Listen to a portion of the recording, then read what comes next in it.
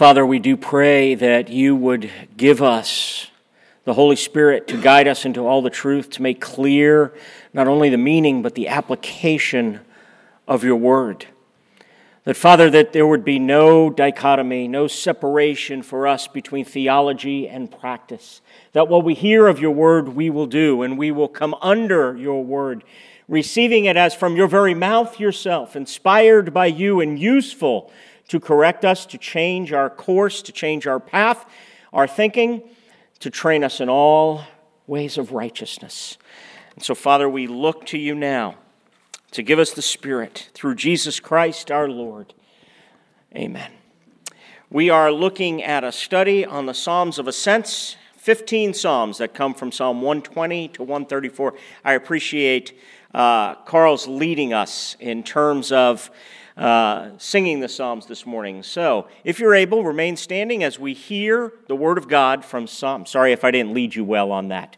Sorry for the confusion. But before the sermon, we try to stand for the Word of God. In my distress, I called to the Lord, and he answered me. Deliver me, O Lord, from lying lips, from a deceitful tongue. What shall be given to you, and what more shall be done to you, you deceitful tongue?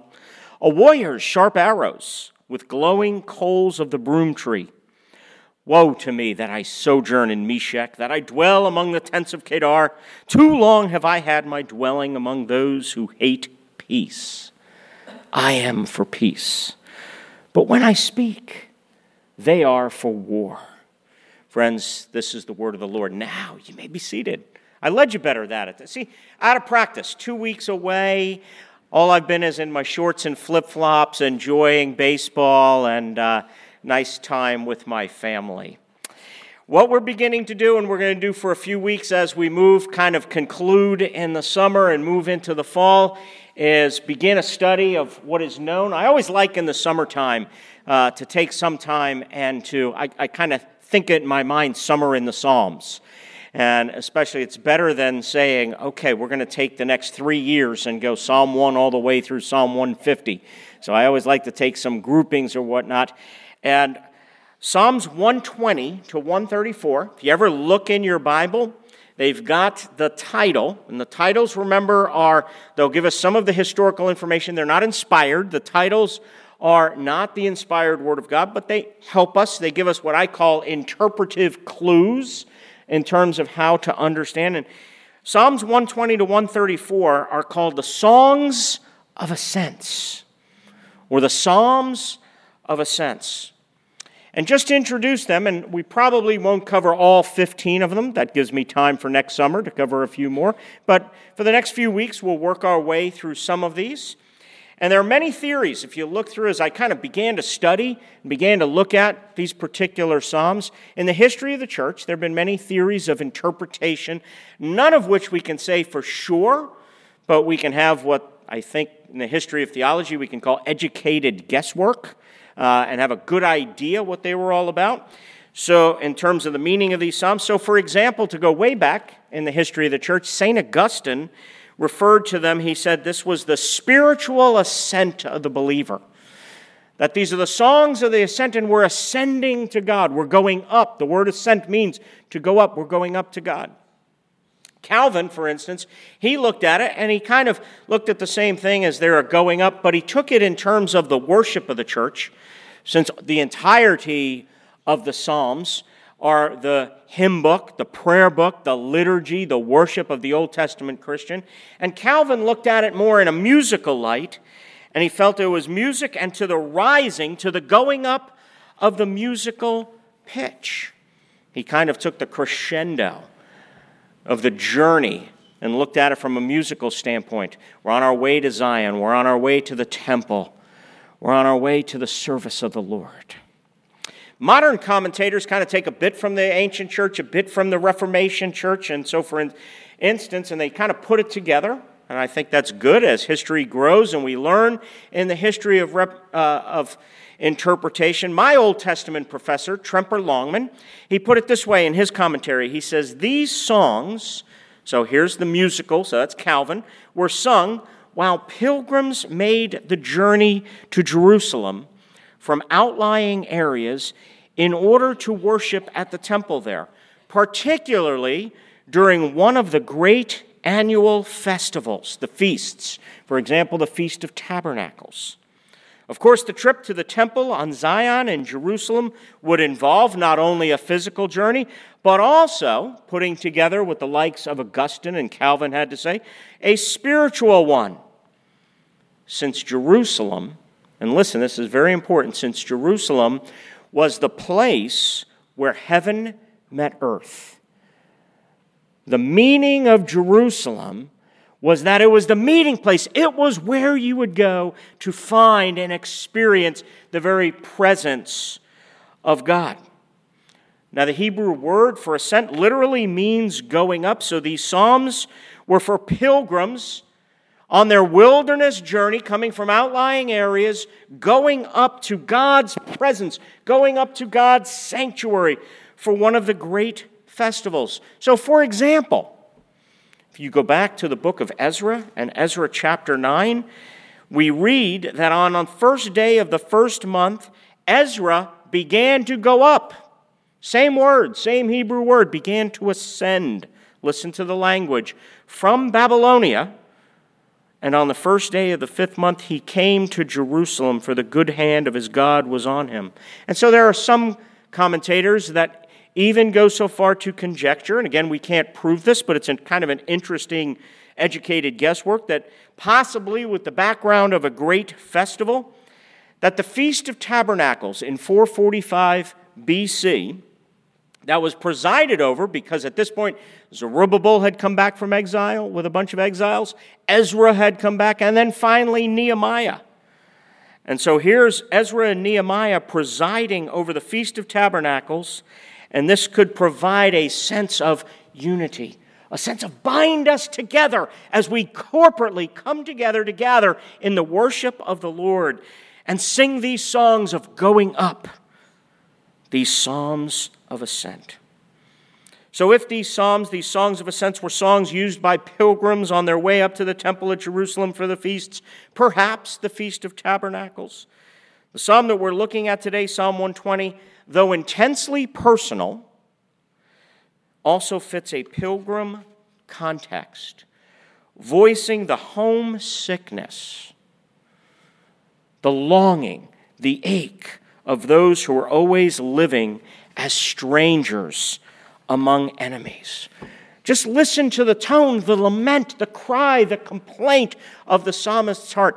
I called to the Lord in my distress, and you answered me. I trusted in your faithfulness. And even how the psalm ends, it doesn't end, great is thy faithfulness, you fixed my life, everything is better. These people of Meshach and Kedar, thank you, God, you got them. My life is now wonderful. As a matter of fact, the tone of the psalm ends in pretty dire straits, where he pronounces a curse on himself, a woe, O oracle, woe to me, for I still dwell here, but I trust you. On a very practical level, this particular psalm, see, we're pilgrims. We have been redeemed and brought out. See, we've experienced the Exodus, if you would. We've been redeemed and brought up from the house of slavery, the house of sin and bondage, and God has deposited us in the wilderness where, guess what? Relationships still struggle. We still have a stack of bills at home. You might be seeing a doctor this week with an uncertain medical test. Not every relationship, not every marriage is perfect. No offense. We still face uncertainty in our life. And this psalm begs to ask us the question on a very practical level. How do we live in the world? How do we live as a faithful presence, as salt and light? That's what we've been called to when we feel like we don't fit in the world. Anybody feel like you don't fit in the world anymore? You watch the news and you go, wait a second, what's up with this? You look around you, you read the headlines, and you kind of go. I remember when my father first came to Christ, and it was such an exciting time for us as a family. But he started reading the Bible and started experience, and he used to say to us at the dinner table, what planet do I live on? He was kind of expressing his heart in a very real, raw, authentic way, basically saying, I don't feel like I fit in the world. Anybody feel like they have that question? Well, welcome to Psalm 120. Because the psalmist here, we don't know his name, we don't know who he is, but it's written, yes, intensely personal, but it's written for the congregation, written for pilgrims. That's us. Peter says we're aliens and strangers in the world. We are exiles on our way to the promised land. How do you live in the world that you don't fit in? Do you compromise? Do you just kind of say, I'll make myself as comfortable as possible, I'll try to get along with everybody and just kind of fit? Whether that means I have to give up some of my biblical standards and maybe not know God as well, as deeply, as passionately as I might. Is that the way you do it? Do you kind of just put God on the back burner? Or do you do what this psalmist did? And he did two things. He cried, the pilgrim's cry of distress, and he experienced the pilgrim's longing for peace. So the pilgrim's cry and the pilgrim's longing as a way. And you thought I was going to preach an uplifting sermon, didn't you, when I came back? You thought, Jeff, aren't you in a better mood coming home from vacation? The pilgrim's cry. Look with me at the opening verses 1 through 4 of the psalm. And he begins, in my distress, I called to the Lord, and he answered me. Deliver me, O Lord, from lying lips, from a deceitful tongue. What shall be given to you, and what more shall be done to you, you deceitful tongue? A warrior's sharp arrows with glowing coals of the broom tree. Okay, the journey of the pilgrim begins, and the psalmist discloses his condition immediately. In my distress. We don't know what the distress is being caused. We have an idea, though, because he says, deliver me, O Lord, from lying lips. In other words, there are people who are creating their own narrative, who are slandering him, who are opposing him with their tongue, who are hostile to him.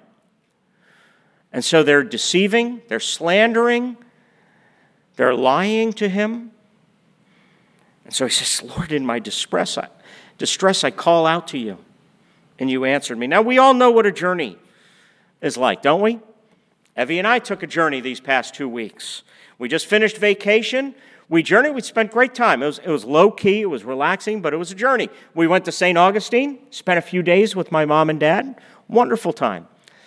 Then went to Myrtle Beach, spent another few days with Evie's mom, caught up, found out what's going on, saw her brother, saw her aunt, saw different people. Then we kept going north.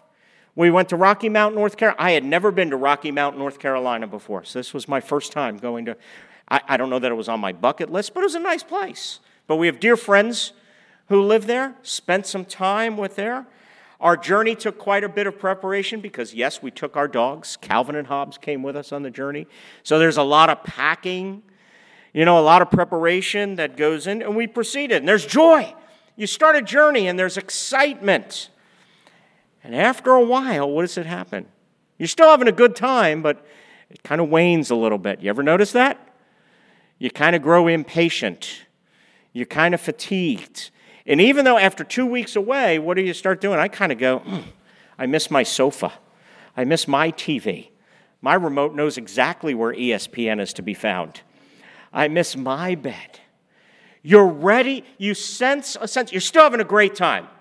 If my family or friends listen to this on the internet, we had an awesome time. It was wonderful. But there's a sense of homesickness, of longing, an ache, a longing for home. And the psalmist is experiencing all of this.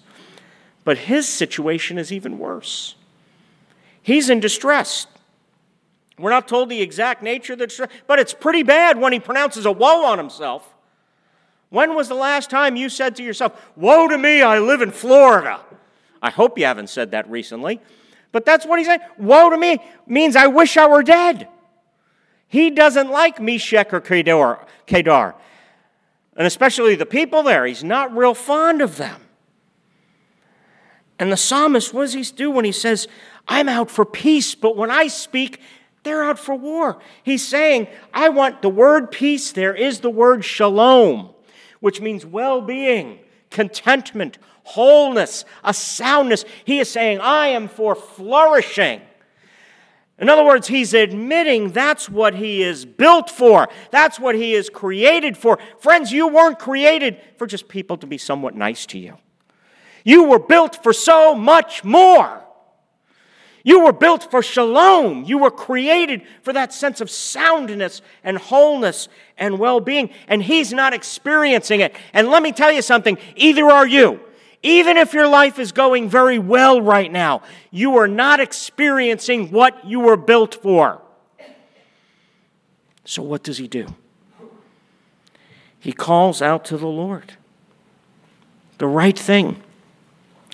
He takes his emotions, he takes his condition, he takes his situation, and he processes them, his experience before the Lord, and he trusts the Lord's faithfulness. Notice the tense of verse 1. In my distress I called to the Lord, and he answered me. That's past tense. He answered me. The specifics of his prayer are given in verse 2 when he says, deliver me, O Lord, from lying lips and a deceitful tongue. So now put this together. His specific prayer request is, Lord, I pray for deliverance from these people of Meshech and Kedar, these deceitful tongues, these lying lips, these people who are creating their own worldview, their own narrative. They're slandering me. Free me from them. Deliver me from this bondage. Deliver me from this. And he's basically so confident in the Lord that he says, I called out to the Lord and he answered me. Yet how does the psalm end? Did he answer him? He says, I still live in Meshech and Kedar. Woe to me that live there. I'm for peace, they're for war. Apparently the Lord didn't deliver him. Or did he? Maybe he didn't deliver him in the way he wanted, but it begs a certain question. And it's a question we're going to be asking as we go through these songs of ascents, which is in a sense a study of our own prayer life. When we pray a prayer, are we praying looking simply for the answer, or are we praying? So do we want to get things from God, or do we want to get God? I called out to the Lord and he answered me. It doesn't look like he delivered me, and yet I'm so confident in the Lord's faithfulness. Why? Because he gets God. When he prays, he gets God. See, I want you to think about it. What could have the psalmist done? He's a pilgrim. He's journeying. What do we typically do? See, think about this. What do we typically do when we are in trouble? Do we take matters into our own hands? Do we try to fix things, either in our own lives or in the lives of those we love? Do we try to figure it out for ourselves in a kind of a spirit of self-reliance, refusing to live in the mystery, demanding an answer? See, think about this. What are we doing when we rant and rave in anger? Or what are we doing when we rant and rave, maybe not expressing our anger, but living in anger, sulking alone in the corner? In either way, what we're doing is saying, God, I'm not satisfied with you. I'm going to deal with it myself. I'm going to take matters into my own hands. See, let me ask you a question. What do you do when God doesn't make sense to you? The psalmist here says, in my distress I called out to you, and he answered me. That's a pretty... how do I word this? He's expressing a great deal of confidence there. He answered me, even though my circumstances haven't changed. My life hasn't gotten any better.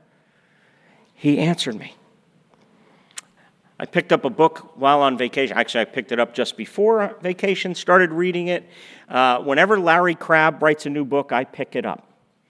Steve Brown, who's a PCA pastor, Key Life Network on the radio, I love his little blurb in it. He says, whenever Larry Crabb writes a book, it touches my life profoundly, and this one has done so on steroids. And this book is called When God Makes No Sense. I saw that title and I ordered 2. I said, Evie, we need this. Amazon Prime, my faithful friend, had it within 2 days. I started reading it, and like all of Larry Crabb's writings, because what Larry Crabb does is he writes, just like Dr. Brown said, it touches my personal life. It's challenging, and it challenges me in the right way. It challenges my heart. It's unnerving, because of the things he brings up and brings out. It doesn't just give pat, cliched answers. It exposes my heart and my life and my idols in such a way that it deeply, deeply moves me. Now, here's just one sampling. And this, I haven't even gotten very far. I'm still in the introduction of the book. This is the kind of book you read very slowly and you go, did he really say that? I got to ponder that. This is out of the foreword. And the foreword was written by somebody else commenting on the book. It says, this book is about what you and I do with God in the midst of our brokenness. When God doesn't make sense. How should we view him? How should we approach him? There are a number of opinions before us. We can turn on spiritual autopilot, coast a while, and effectively place God on the back burner. Many well-meaning people do this today. Another option is that we can alter our view of God to better fit our messed up lives. We can try to force fit God into a paradigm that will help us make sense of our pain. And the book goes through 3 examples of basically people in the Bible characters who did that. Jonah, who resisted and ran away from God when God didn't make sense to him. Saul, before he became the Apostle Paul, who distorted and denied the truth of God to make God fit into his paradigm. And then finally Habakkuk, who, what he says, trembled in humility and trusted. Friends, that's the message of this psalm. The message of this psalm is that the psalmist says he cries out to God out of his brokenness, in my distress. See, a lot of us, what do? Like what Dr. Crabb is saying, we put God on the back burner. Why? Because we don't want to feel our brokenness. Brokenness is painful. Pilgrimage is painful. We are ascending up to God. That's why we need each other. That's why we need the Word. That's why we need to feast at the house of Zion on the supper to strengthen us, because you have not arrived in the promised land yet. It is a painful and difficult journey, but God has given us himself and one another. But we put God on the back burner, settling for mediocrity because the brokenness is difficult. So here is the psalmist, again, quoting Dr. Crabb's book again. He says, we must learn to apply soul-quaking humility with heart-abandoning faith if we are ever going to experience God as we long to. So the psalmist seeking the Lord, confident that the Lord will answer him. What is he doing? He is seeking God.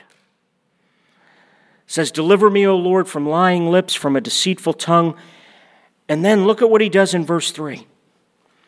In verse 3, putting his faith and trust into action in prayer. His enemies are busy slandering him. His prayer for deliverance from their lying lips and deceitful tongue, now basically what he does is he speaks to them. He's confident in the Lord and he's mocking. Verse 3 is a mock of his enemies. He says, what shall be given to you? And what more shall be done to you, you deceitful tongue? A warrior's sharp arrows with glowing coals of the broom tree. Tremper Longman says of these verses, he says mockingly in verses 3 and 4, he's asking the liars to consider the fate that God has in store for them. He then tells them in no uncertain terms that God will punish them for their slanders and lies. And the punishment will come in the form of these 2 things, the warrior's sharp arrows. The warrior being God, the divine warrior, who with his arrows of truth and burning coals that are used in the Scripture as a symbol of judgment, the coals of the broom tree. And the broom tree that was used, you could extract the roots of the broom tree in the Old Testament and burn it for charcoal. So, for example, as Psalm 140 says, as for the head of those who surround me, let the mischief of their lips overwhelm them. Let burning coals fall upon them. Let them be cast into fire, into miry pits, no more to rise. Now, of course, before we get too excited and say, that's what I'm talking about. Let my enemies have that. I'm calling down those burning coals on them. I got a list. There they are. I love this prayer. Now, see, look, some of you are perking up. You're like, sermon just got good. Before you were telling me brokenness, I didn't care for that. Jeff, what were you doing on vacation? Now it just got good. You told me, get them. No, I didn't, because look at how the New Testament tells us. Tim Keller calls this passage in Romans chapter 12, New Testament holy war. He says, if possible, this is Romans 12, 18 to 20, if possible, so far as it depends on you, live peaceably with all. Beloved, never avenge yourselves, but leave it to the wrath of God. For it is written, vengeance is mine, I will repay, says the Lord. The Lord will fulfill the burning coals, but look how he goes about doing it. He says, to the contrary, if your enemy is hungry, feed him. If he is thirsty, give him something to drink. For by so doing, you will heap burning coals on his head. By being the instrument of mercy. Now, that doesn't mean continuing to take abuse. That might mean you put a distance, you put a boundary there. But it might be by your kindness and prayers, your refusal to repay, your refusal to enact vengeance, your refusal to get even. You're enacting New Testament holy war. The same thing the psalmist mockingly addresses to his slanders, you're doing in your kindness and mercy. The psalmist's cry of distress. The pilgrim's longing for home, the pilgrim's longing for peace. Look with me at verses 5 through 7, our next point. It says, woe to me that I sojourn in Meshech, that I dwell among the tents of Kedar. Too long have I had my dwelling among those who hate peace. I am for peace, but when I speak, they are for war. I called out to the Lord, he answered me, but I still dwell here in these lousy places. I still dwell with these lousy places with these lousy people. Does God make sense when you do all the right things? When you call on him, you're filled with faith, your confidence is in the Lord, you're moving toward him, and your circumstances don't get any better? The psalmist is lamenting his wretched condition. Sometimes, friends, we need to face it. Life doesn't get any better. We're not healed. Our marriages don't get better. The bills still keep coming. The prodigal child does not always return home. We are broken people living in a broken world. Isaiah said, and this is why we used it in the service, I am a man of unclean lips, and I live among a people of unclean lips. And friends, see, this is the point. When we pray, when we call out to God, do we call out to God to get things from God, or do we call out to God to get God? Because look, while ancient readers would certainly know the exact context and the exact setting for this psalm, we can still discern its application for us as New Testament Christians to our lives. See, we say, help, I'm in trouble. But ask yourself the question, is God enough? See, one commentator puts it, the psalmist longs to be at home, in a place of familiarity and safety. And for the psalmist, home would be near the place where God makes his presence most palpably real, on Mount Zion in Jerusalem. These songs of ascent are the pilgrim's cry for home, ascending towards home. And friends, that's our heart's cry. That's our heart's need. We need to be home, in a place of refuge, in a place of security, in a place of safety. Where is that place of safety for us as New Testament followers of God? For us as New Testament Christians, Jesus Christ is the very presence of God. Jesus Christ is the temple. Jesus Christ is Mount Zion. Jesus Christ is Emmanuel, God with us. And I want you to think about the gospel in our brokenness for a second. John says in his gospel, and the Word became flesh and dwelt among us, and we have seen his glory. Glory as of the only Son from the Father, full of grace and truth. Jesus, the Word, fully God and fully man in one person, became flesh. Now I want you to think about this. The psalmist, the pilgrim, says, I hate dwelling there. Lord, deliver me from this place. I don't want to be there. I want to leave. Get me out. He does what many of us want to do, escape. When you don't like something, flee. What did Jesus do? Did he say, I don't like dwelling? He says, he became flesh and he dwelt. Do you think we're a comfortable place for him? Do you think he fits in this world, the sinless, righteous, perfect one? Does he fit in a world of violence and corruption and injustice and hatred and hostility? Does he fit in a world where even the church that he prayed would be one family, bound together, in commonality, in koinonia fellowship? We shoot each other in the foot. We're always against one another. Does he fit? Now, what did he do? Did he say, Father, I'm tired of living in the, get me away from the tents of Kedar and Meshach? No. What did he do? He became flesh. He implanted himself as a temple right in the middle of us. He entered in and he tabernacled. He came into our neighborhood. He came into our hearts. And by the power and the presence of the Holy Spirit indwelling with us, he lives in the midst of us. The Word became flesh, and that means he inserted himself right. He didn't even come above our situation to fix it. He came in the middle of our situation and inserted to us. This is what we're going to be feasting on in the Lord's Supper. This is the meaning of this is my body given for you. Yes, his body is locally, physically in heaven. But we are feasting in the power and in the realm of the Holy Spirit truly upon the flesh of Jesus Christ. His presence is with us, and we celebrate it. And friends, if we embrace the brokenness of the world, you need to feast on Jesus. What else will strengthen you? This is the meaning of when Jesus was speaking these words to his disciples, and he said, these are hard words. Do you want to leave? I'm giving you a tough message. This is John chapter 6.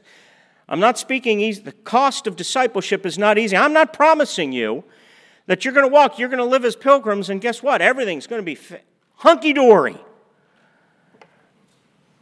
And Peter said, Lord, to whom shall we go? You have the words of eternal life. We're pilgrims. Sing the songs of ascent. Trust and seek the presence of God.